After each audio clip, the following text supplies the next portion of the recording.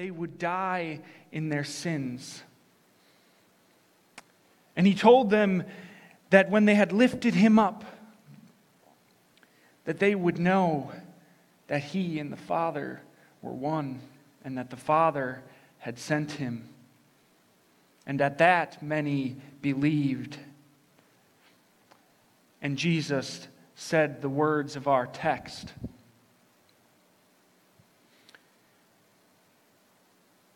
Jesus is saying many things with these words. It begs a lot of questions about discipleship. What is his teaching? What is his truth? How does it set us free? What is freedom? Jesus leaves a lot to be inferred from the rest of John's gospel, from his life, from everything he had been telling his disciples. He leaves them to fill in the gaps.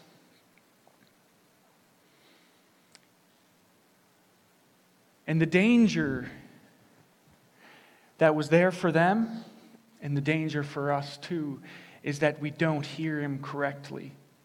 Or we fill in our own ideas into those slots. What did the Jewish leaders say? It's like they didn't even hear him. Oh, we've never been slaves.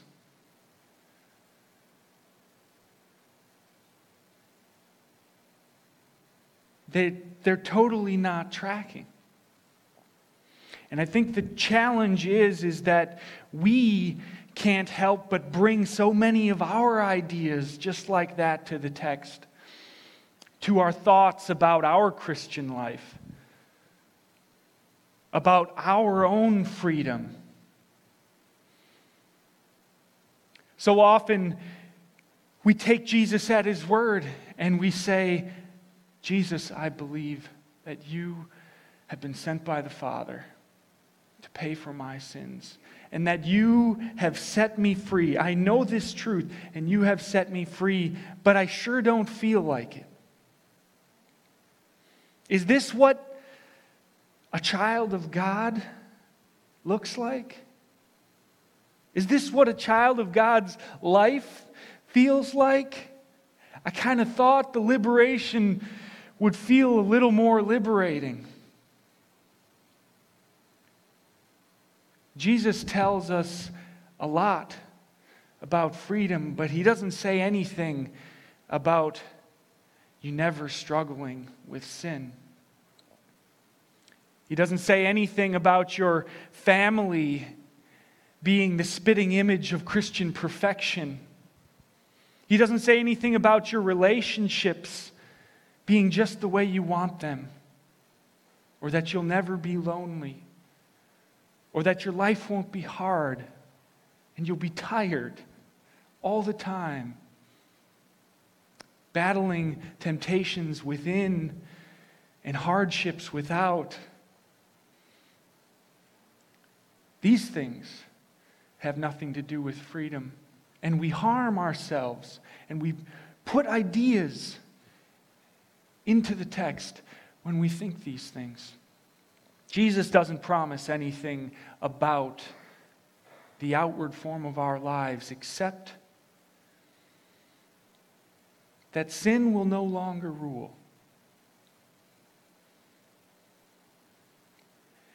And when we think about what that means for our lives, when we fill in those gaps of the truth and Jesus' teaching, we can get some clues and have a pretty good idea about what this freedom should look like.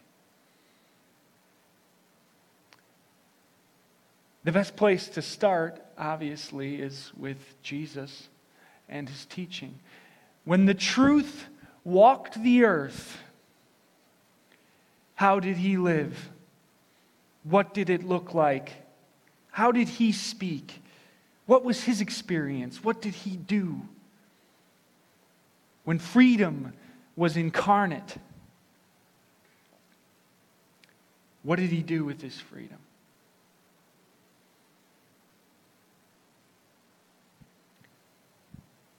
Remain in my teaching. Jesus, with all his words and actions, first taught about sin.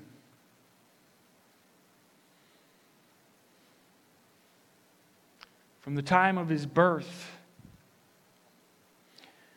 those who had faith knew. And when he was first proclaimed by John the Baptist there on the bank of the Jordan, everything was put in context. Behold the Lamb of God who takes away the sin of the world. And even when Jesus was out doing the miraculous things they expected of the truth and the Messiah, he always managed to bring the conversation back to sin. When he healed the paralytic, the guy who was laying there by the pool, so close to despair. And Jesus says, do you want to get well? Get up, take your mat. And Jesus disappears, and when he finds him later, what does he say? How you liking the new legs? What you been up to? Enjoying the new freedom? He says, stop sinning, or something else worse will happen to you. Remain in my teaching. The very fact of Christ being on earth meant that he had given everything up already. He had laid aside all of that which was rightfully his to come down to be here for us. He came to the world he made. And what was his experience? It rejected him. He came to his own, and they rejected him. I don't imagine that felt very good.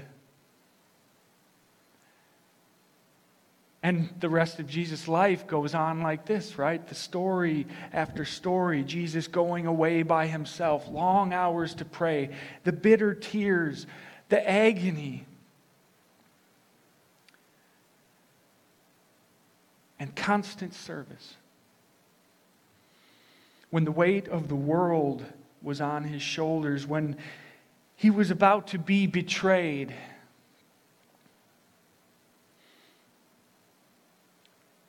he tied a towel around his waist, poured some water in a basin, got down on his knees and washed his disciples' feet.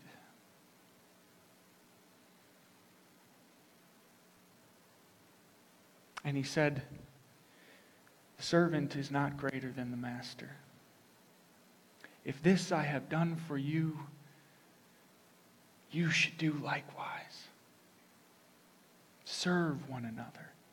Love one another. This is my teaching. And that night, we know how it went down. Again, rejected. Left alone by his own disciples. Turned over to death by his own disciple. And there, with just a couple scattered disciples before the cross, the following day, when he poured out his lifeblood for those disciples who continued to reject him. That is the truth. That is the source of our freedom. And that is also what it looked like when truth and freedom walked the earth. So what do we expect from our freedom? We can also look at the disciples' lives. When Christ was raised from the dead, he entrusted all things to them. And he said, take these to the world. This teaching, this freedom, spread it out. And what was their experience? The New Testament, the book of Acts specifically, tells us many things about what that looked like. And it looked like washing each other's feet, like caring for the widows and the fatherless, taking up collections for Christians who were in need. It also looked like being lowered down through a hole in a wall in a basket in the middle of the night to escape persecution. It also looked like testifying to the truth before those who wanted to hear none of it and put them in prison.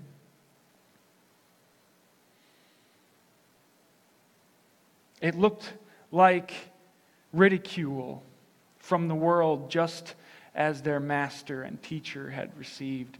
The truth is still as unpopular and unexpected as ever. And the devil would have us believe in a different teaching.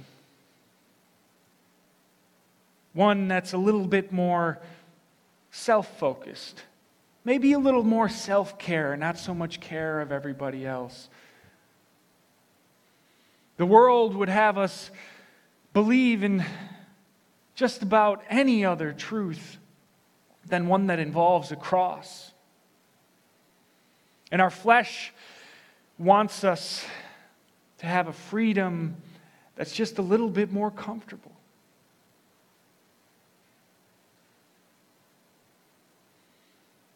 And did you notice something interesting about the text, which I think is maybe, it strikes us as a little backwards.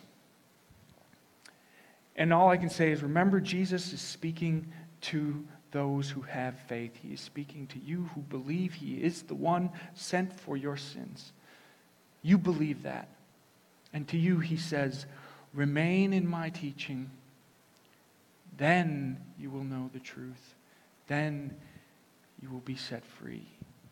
He doesn't say, I have set you free. Now, remain in my truth. Be my disciples. The freedom is the last bit. He says, remain in my teaching. These words I have spoken about me are truth and life. The things I have done, you should do too. I am the light of the world. If anyone follows me, he will never walk in darkness. Jesus said, do these things. Teach these things. Self-sacrifice, love, service. Tell them about me. And then you'll know the truth. He says, take these things up. Take this cross for yourself. Then you'll know the truth. And then you'll be free.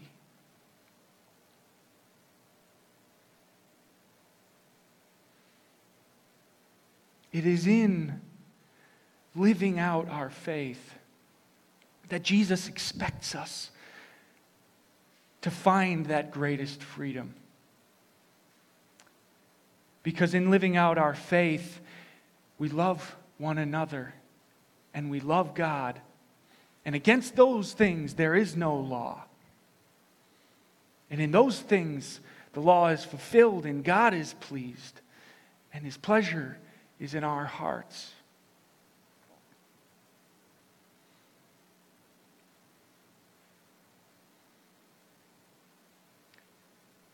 You are free. And it might not be always the way we thought our freedom might be, or the way we maybe would have hoped for ourselves. But this faith and this freedom, this quiet little velvet revolution that is being worked among all God's people, has always been what it's looked like. It looks like miraculous things, things that you never could dream, fantastic successes, God's power manifest on earth, and also like unbelievable suffering. A kind of glory that the world wants nothing to do with. The writer of the Hebrews, or the writer to the Hebrews, is very intent on connecting these dots. And I find comfort in the same string of events. Like my life right now and here is nothing new. God has been working this thing in His people who believe in Him from the beginning of time.